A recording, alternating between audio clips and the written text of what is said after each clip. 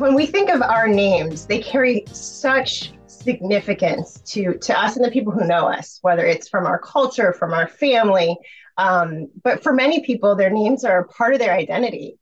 So if you are a parent or have children in your life and have watched somebody decide how to name a child, so just think about that for a moment. The amount of thought and care and attention that goes into naming another human being, a name that they're likely going to have for the rest of their lives, is really powerful. I think of when I named, my own children and thinking of what is important to us, to me, to pass on to them. What significance does it have? It's connected to other family members. So it was really a thoughtful experience. And I think that's true for so many people and parents. And so when we then, go through school and the workplace, and our names are not given the same reverence and honor, perhaps, that our parents gave to us, it can have an impact. And so if you have a name and were raised in a place where people commonly pronounced your name correctly, it might seem strange to you to kind of think about, well, what's the big deal when somebody's name is mispronounced?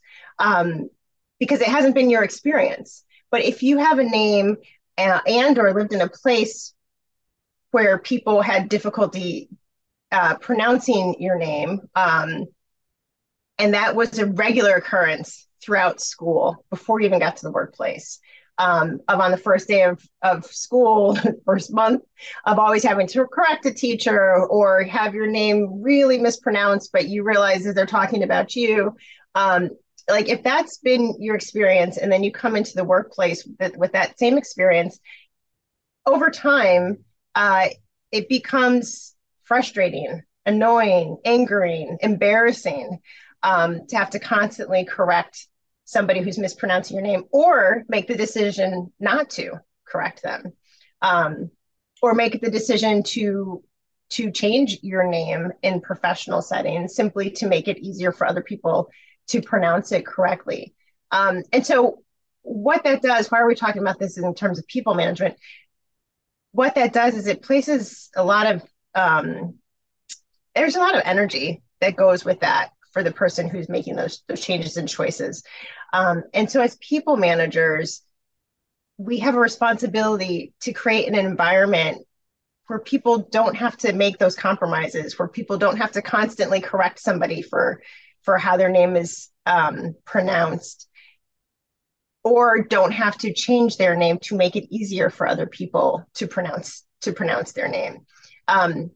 Because what it does is it creates an opportunity for there to be a sense of belonging and to be cared for and to be a part of the team, because people are taking care to pronounce my name correctly, to identify my name with me.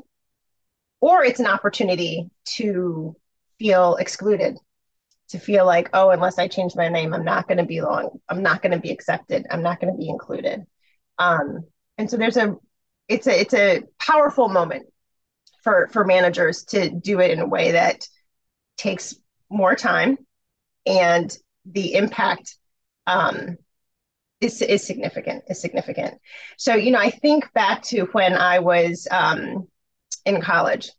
And so my first day of college, arrived with my bags and everything. And my resident advisor, right? So the person who, she was a senior, stayed on the floor with the incoming first year students, and, was our guidance person to kind of help us navigate everything.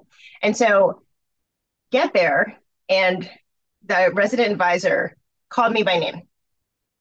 Never seen her before in my life, never spoken to her, but she called me by my first name.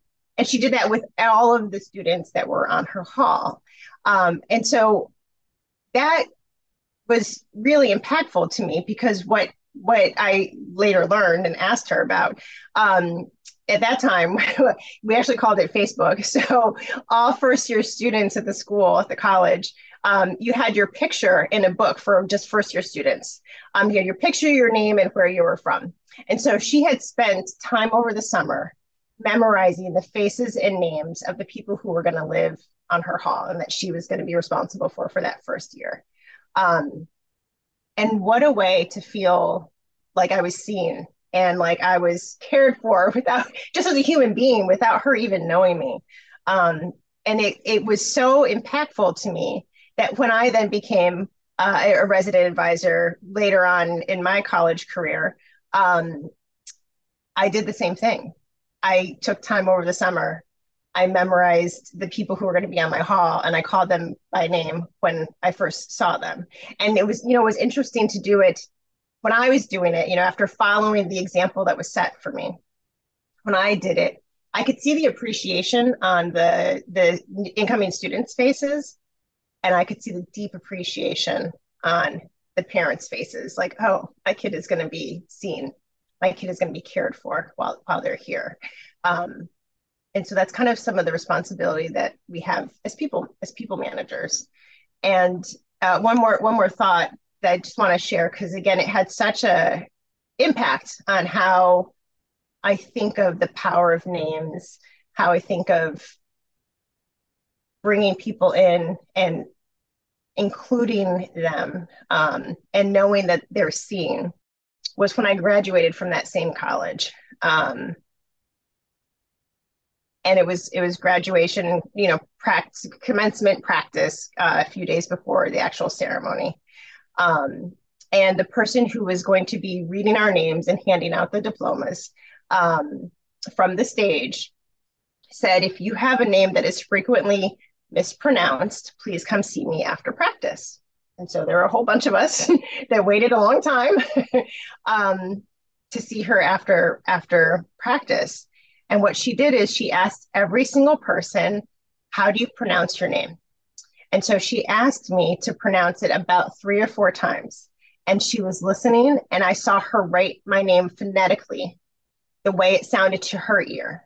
And on graduation day, when I walked across the stage, my name was pronounced correctly.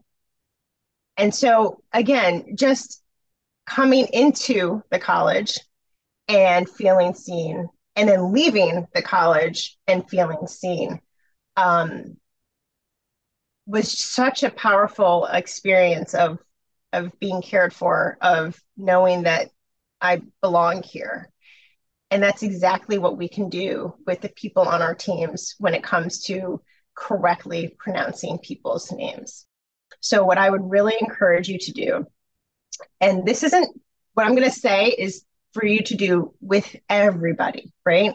So not just with somebody whose name you have trouble pronouncing, but every single person who comes onto your team, that you ask them, how do you pronounce your name? And that if you need to write it down phonetically so that you can remember how to pronounce it the way that you heard it from them, that you take the time to do that. And that this just becomes standard practice. When somebody joins your team, that you ask, how do you pronounce your name? If you're part of the interviewing process, that before they join your team, you ask every candidate, how do you pronounce your name? And what would you like to be called? So people have their formal names, and some people use their formal names and other people use different names, and that you give people the opportunity to tell you their preference, and then obviously to follow it. Another technique to use is to have, again, everybody put the phonetic spelling of their name in their email signature line. So you'll see a lot of times people will put their the pronouns that they use. She, her, him, his, they, them. They'll put that in their email signature line to identify themselves to whoever receives their email. And so you could do the exact same thing with the phonetic spelling of your name. And so again, if you have a name that people never mispronounce, that you would ask that person to put the phonetic spelling of their name in the email as well, because we're not singling out anybody. We're recognizing that this is a tool, this is a way that everybody's name can be pronounced correctly. And it will take effort for some names, and it will be easy for other names. this is increasingly important as we are in a global marketplace. So we're working with people from all over the world. And we're also working with people who we might not have worked with before, regardless of if they live, 2 minutes from us, 10 minutes from us, or 20 hours from us. But when you see more diversity in the workplace, which is a great thing, we're also going to see ways that we need to adjust, which honestly is going to be better for everybody. So those would be my tips. I'll also add, don't give people nicknames. Let people tell you what they want to be called. And just to refresh, like have your email signature put the phonetic spelling of your name, and then use people's names accurately. There's another tool, and we'll put this in the session notes, where you can go online and you can go on websites that will tell you how to pronounce somebody's name. And so you can listen to somebody pronouncing a name correctly, and you can practice it.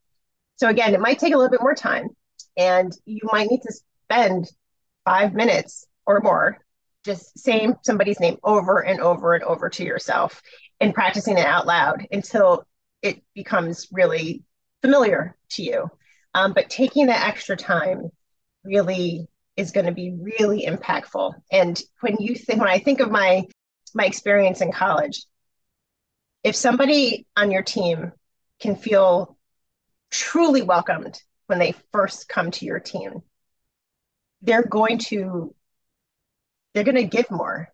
They're going to continue their excitement to be part of the team and part of the organization. And it's just going to be it's the beginning of developing a relationship with somebody you work with, where you see who they are, you value who they are, and they are appreciative, and it increases their kind of commitment and effort. So thank you for joining us. I always like to say, if you have any questions that you are scared to ask HR, those are the questions I want to know about. We want to hear your questions that you're too scared to ask HR, because we want to be able to answer them. We'll bring in experts, we'll do our own research, but really want to kind of continue the conversation on how to manage well. And knowing what you're too scared to ask HR is exactly what's going to help us continue that conversation. Thank you for listening to Managing Well. Please be sure to rate, review, and subscribe wherever you get your podcasts. If you want to learn more about today's episode, go to theladipogroup.com/podcast for a worksheet on today's episode. A special thanks to my podcast team and the Ladipo Group, who supports this show. Managing Well is produced and edited by Black Faves Brand Studio. I'm your host, Tanya Ladipo. If you have any questions or topics you want to discuss, email me at managingwellpodcast@theladipogroup.com.